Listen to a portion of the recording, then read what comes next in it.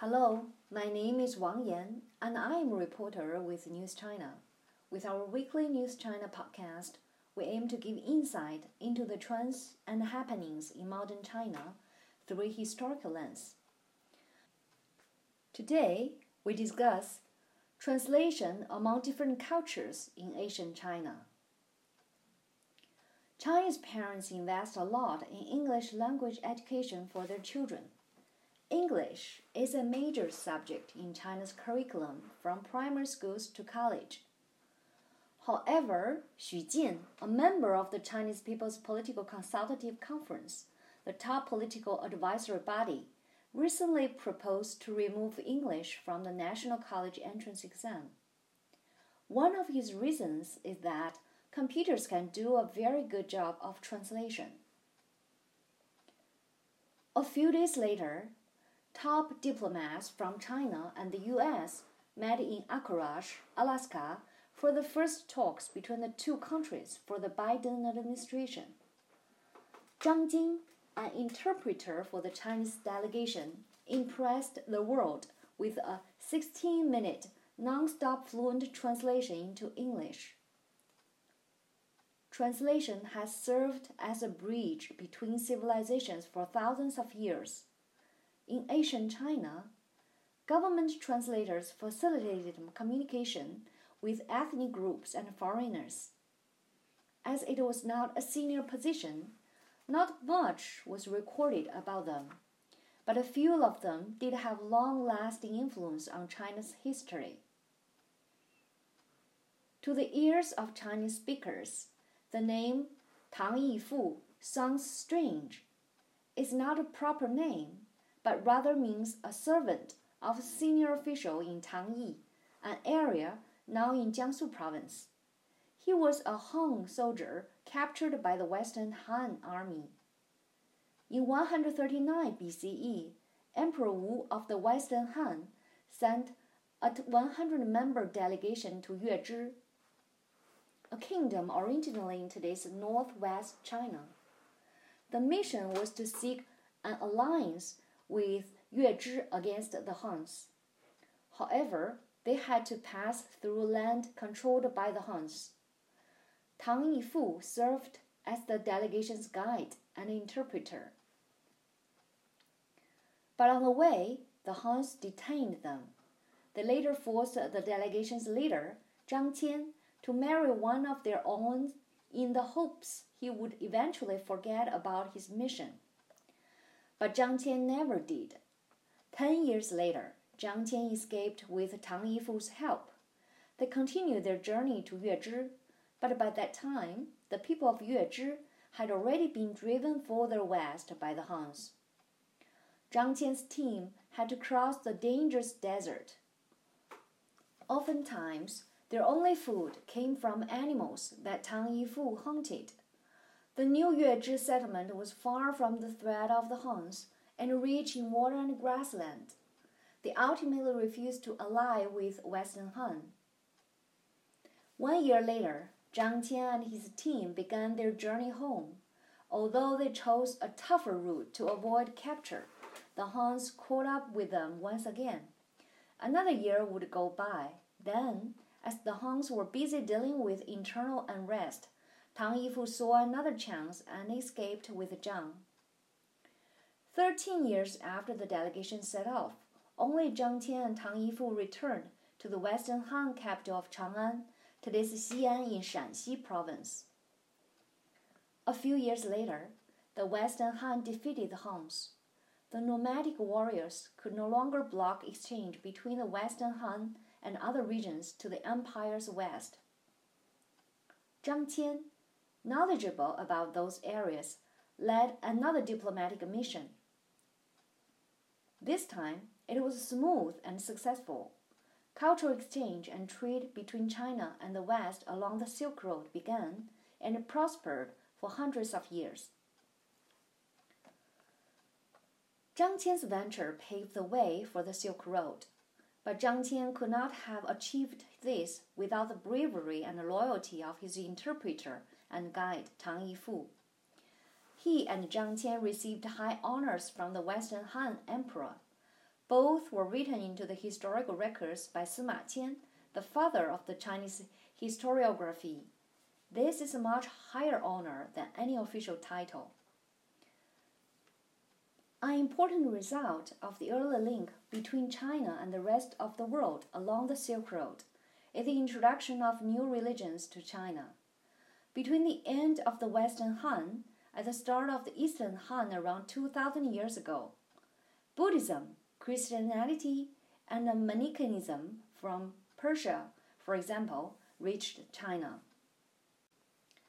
But it was Buddhism that spread throughout China. Perhaps a reason for that is Buddhism fits well with the Chinese culture, but the contributions of translators cannot be ignored. The most famous translator of Buddhist scripture in ancient China is Xuanzang, a monk in the 7th century during the early Tang dynasty. His experiences were the basis of the novel Journey to the West, one of the 4 classic Chinese novels. Nearly every Chinese child knows the story of the legendary Monkey King who escorted Xuanzang on the journey. There are 3 or 4 other famous sutra translators. But the first sutra translator we know today was from the ancient Parthian Empire, which controlled the Iranian plateau and Mesopotamia. According to Chinese historical records, the Buddhist monk known in China as An Shigao was previously a crown prince of the Parthian Empire in today's Iran. But he would later renounce the throne and pass his claim to the crown to his uncle. Then he traveled Asia as a monk. He arrived in China in the 2nd century during the Eastern Han dynasty. When he arrived alone, Buddhism had been recently introduced to China. Early Chinese Buddhists knew little about Buddhism's deeper meanings. Many saw it as a form of mysticism that held the secrets of immortality and eternal youth. An Shigao helped bring the real teachings of Buddhism to the masses.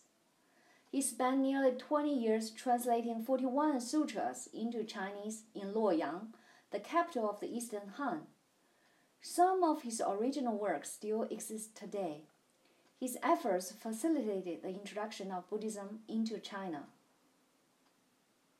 After he completed his translations, An Shigao left Luoyang to travel the eastern coastal areas. With extraordinary life experience and talent, he was believed to have magical powers. The most famous story about his magic involves his death. It was said that he was murdered in South China's Guangzhou, but came back to life. He then continued his trip northward. He was murdered again in today's Shaoxing, Zhejiang province, where he finally died. He lived in China for about 30 years. However, the greatest contributions involving translation that helped link China and the West come from Xu Guangqi, a 17th century official in the last years of the Ming Dynasty. He not only introduced Western science and technology to China, but also practiced it. He was better known as a scientist, agronomist, and mathematician. For most of its history, the Ming Dynasty adopted a closed-door policy that banned maritime trade. As a result, China missed out on Age of Discovery, but some European missionaries managed to bring Western science and instruments to China.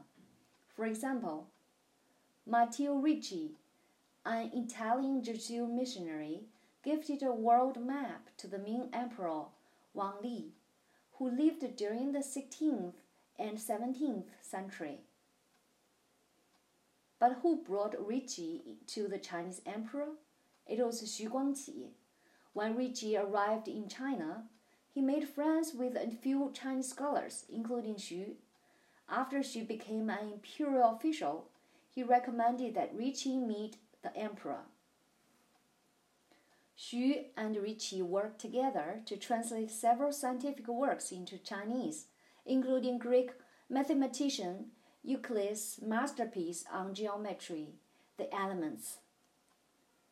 After Ricci died in Beijing, Xu Guangqi continued his translation work and scientific research. He went on to write one of the most important books in China's history on agricultural policy and technology. Based on Western astronomy he learned from Ricci, he led a team to formulate a new lunar calendar. This calendar served as the basis for one created in the subsequent Qing dynasty, which is still used today. Xu purchased a lot of land in his hometown, where he planted yams and potatoes brought by Western missionaries from the Americas. These high-yielding crops boosted food supplies, which enabled population growth. Xu's hometown was very small at that time. It was later named Xujiahui to commemorate his achievements. Today, Xujiahui is a bustling business center in Shanghai. His tomb is located in what is today's Guangqi Park, which is also named after him. That is the end of our podcast. Thank you to our writer Song Yimin, editor and translator Li Jia, and copy editor JT. We hope you enjoyed it, and thank you for listening. See you next week.